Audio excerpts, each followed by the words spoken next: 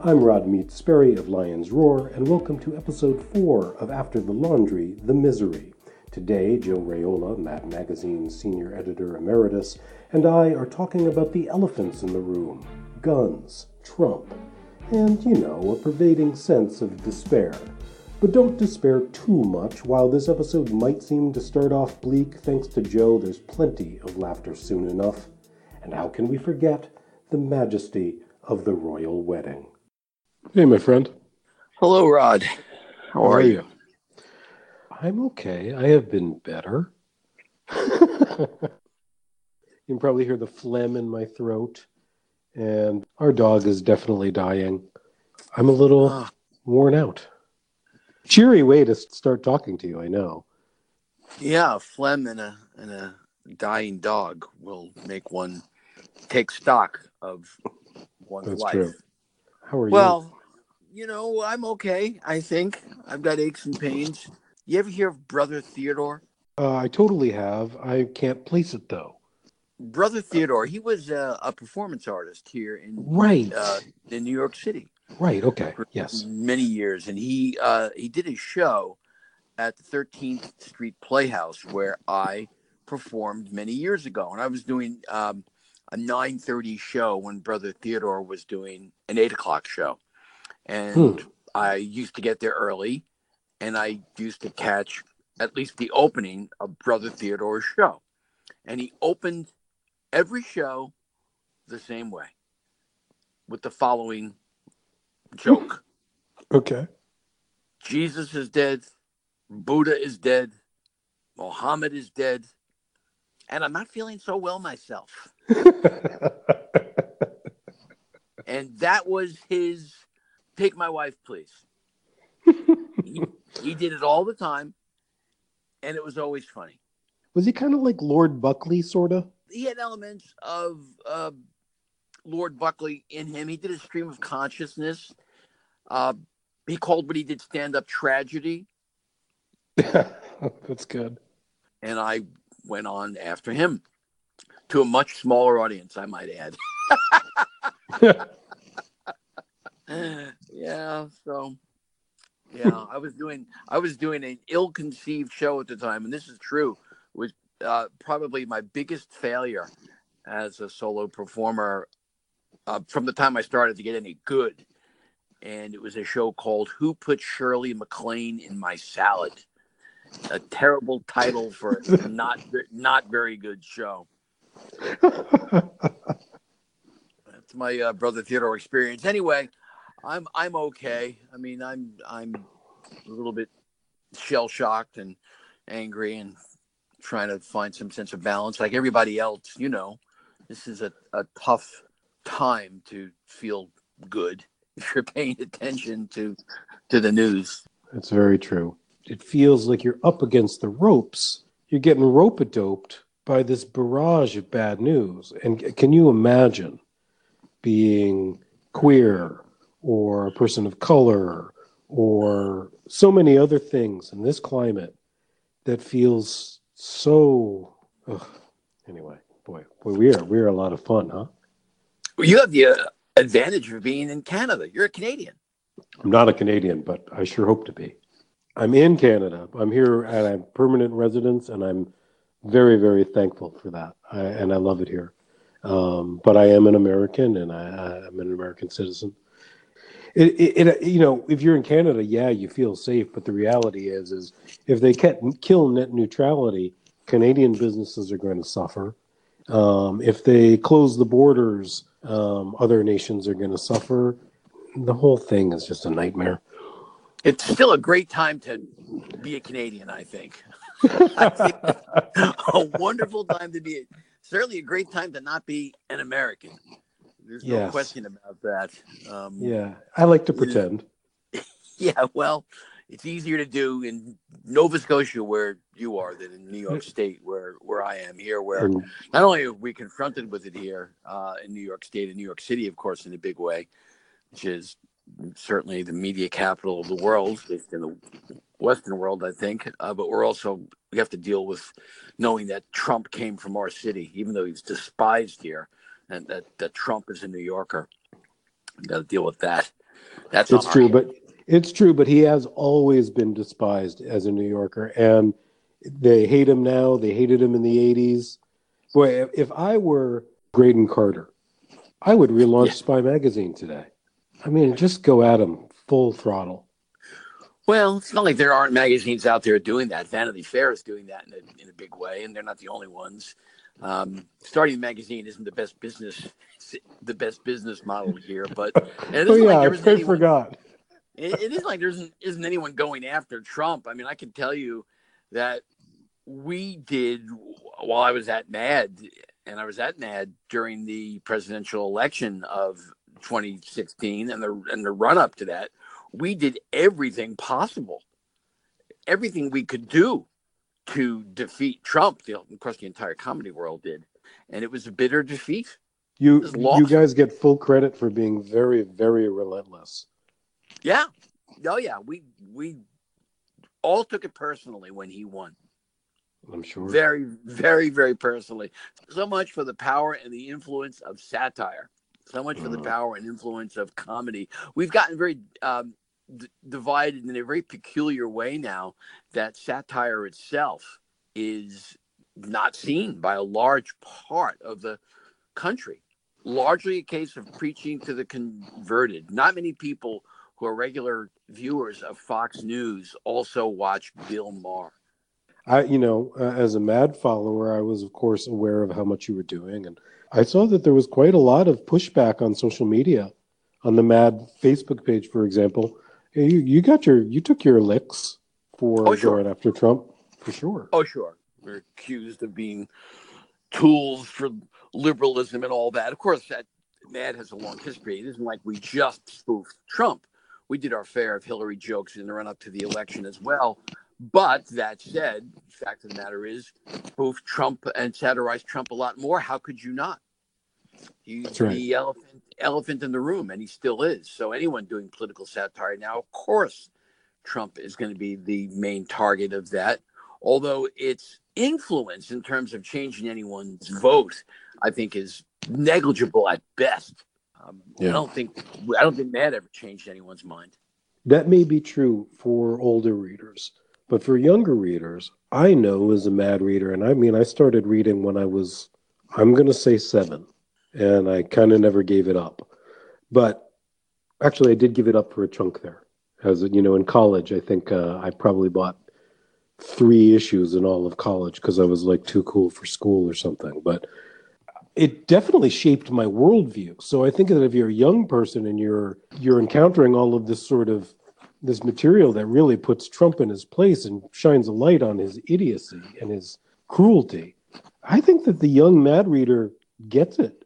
I think that there's some truth to that, but more broadly, 7-year-olds are impressionable to whatever comes their way. So I don't know that Mad is special in that sense. If you take your 7-year-old to gun shows instead of giving them Mad, well, then the gun shows are going to be a big influence on them. 7 and 8-year-olds are impressionable by what is in their world, whether it's comedy, whether it's magazines, whether it's video games, whether it's where mom and dad takes them, what mom and dad do with them.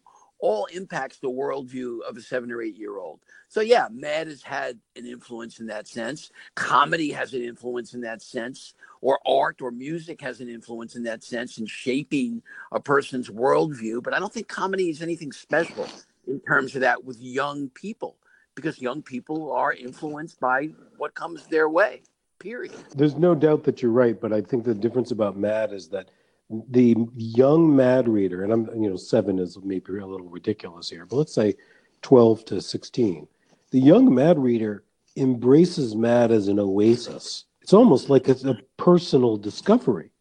It's the place that they can go to be safe with these sort of unusual thoughts that fly in the face of everything else that they see. It's wonderful. Well, thanks for that. And hopefully Mad is still playing that role in some way. But there's so much media out there now. And obviously, the youngsters have many influences far more powerful than typically what a magazine can deliver in the year 2018. We're in a bad way. there is so much out there in terms of information that there is no agreement on what constitutes a fact. And even that's old news now. It's difficult to know, Rod, where to clean up after a shit tsunami. And we are, where does the cleanup begin? And we are in a shit tsunami every single day. Oh, God. Every day. It's a tornado of shit. It's disgusting and true. It's good. So and as soon as you start, you find a hand shovel and start scraping the muck away from your doorknob, there's another volcano of crap. And it goes on every single day. I saw a headline yesterday on CNN, Trump lies 11 times in 5 tweets. You can't even begin to weed your way through that level of toxicity. That's what we're dealing with now. We're dealing with toxicity on an unprecedented level. This is the golden age of bullshit right now. It really is. When I was a kid, people were concerned about Morton Downey Jr. Remember Morton Downey Jr.? I do remember him. He and Dice Clay, et cetera, et cetera. These people were the toxicity. They were the golden age of toxicity. The world was going to fall apart. The world was not going to fall apart because if you had a brain in your head, you could see that it was all crap. It was all an act for both of those guys. But that was nothing compared to what we're doing now. Oh, no. Let me speak to your very point about this. Greg Abbott. You know who Greg Abbott is? Greg Abbott? No, I don't think I do. Greg Abbott, not to be confused with Bud Abbott. Greg Abbott is the governor of Texas.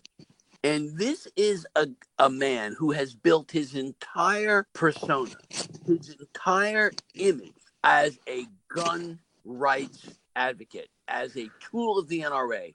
All right?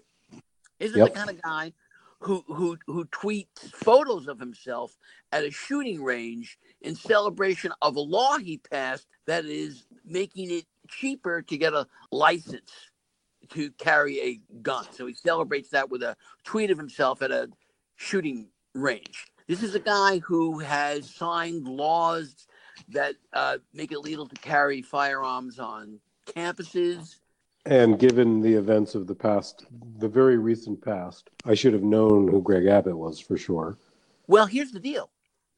He's leading the discussion to prevent school shootings in Texas. He's the guy who's in charge of that. Pretending to be in charge of it? No. He is in charge of it. Is he trying to make a positive change? How could he try to make a positive change? Could Bill Cosby convene a convention to stop misogyny? Well, Bill Cosby would if he could. Well, this guy is Bill Cosby in terms of guns, and he can.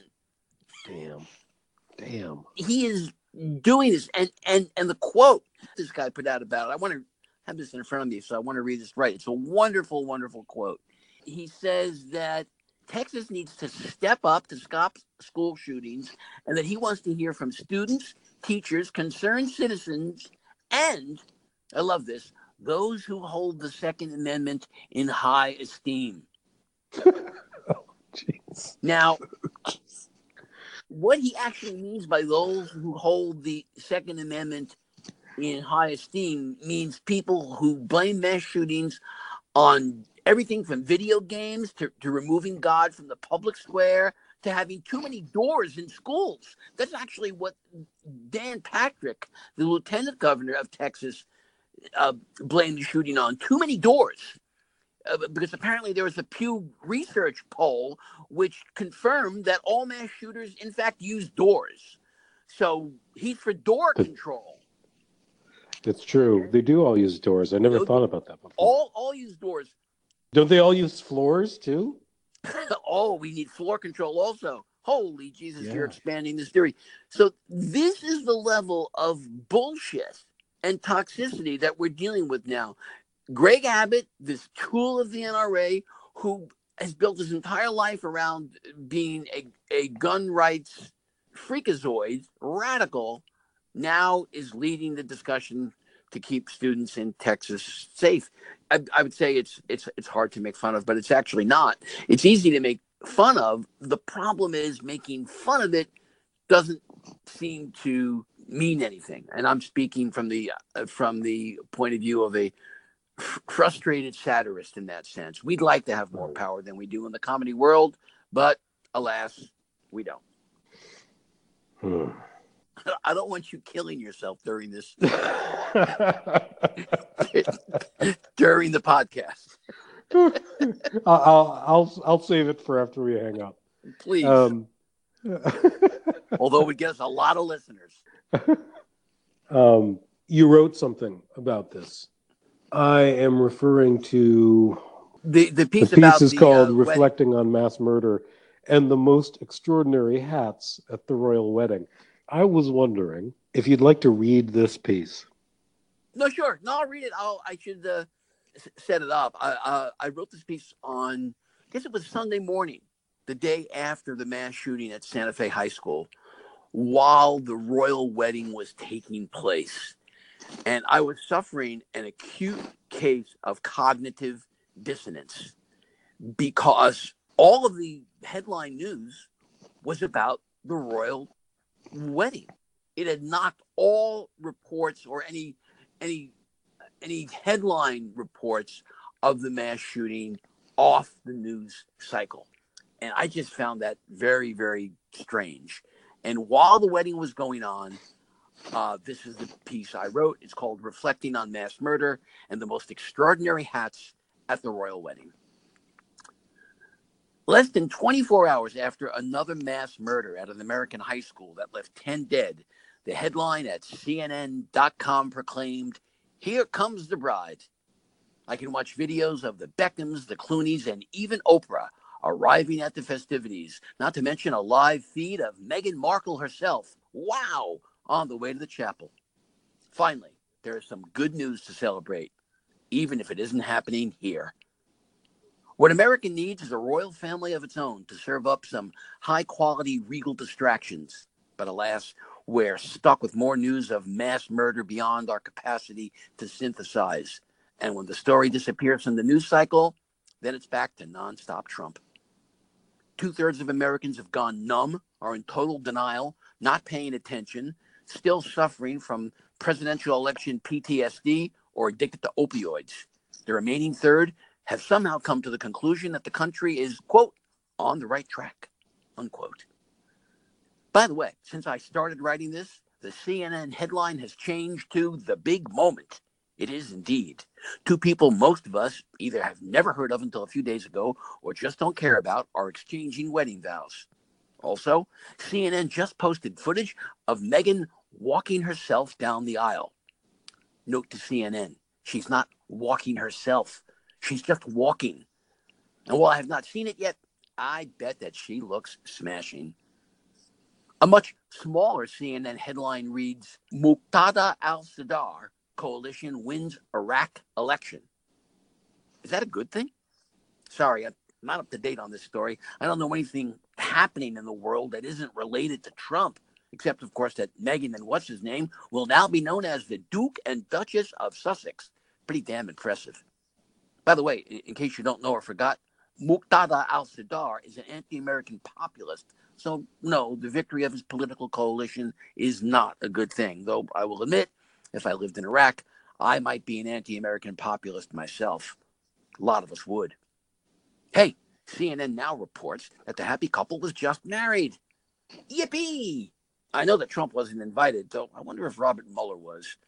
He's so busy with his investigation, he probably couldn't have made it anyway. In any case, I'm certainly grateful that CNN is not bothering me with cliched obituaries of the murdered students and encouraging me instead to focus my attention on the, quote, newly revealed details of the wedding venue, cake, and reception, unquote. Oh, and here's another really compelling and important headline just breaking now on CNN. The most extraordinary hats at the royal wedding. As I write this, the morning following the school shooting at Santa Fe High School, the headline story at the websites for Fox News, MSNBC, NPR, Slate, Google News, Yahoo News, the Huffington Post, and USA Today all joyously shout about the exceedingly exquisite royal wedding. Finally, we have found the solution, not to gun violence, but to those pesky feelings of upset and sorrow that typically follow a mass shooting. I would write more, but I have to stop now to look at footage of the happy couple's first kiss. Wow. Thank you for reading that, Joe. Do you have any hope? No.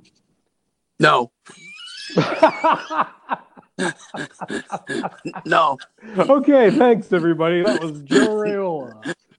I don't. I have some personal hope, but the political outlook is always bleak. Do I have hope for the world? Nope. Tell me about the personal hope.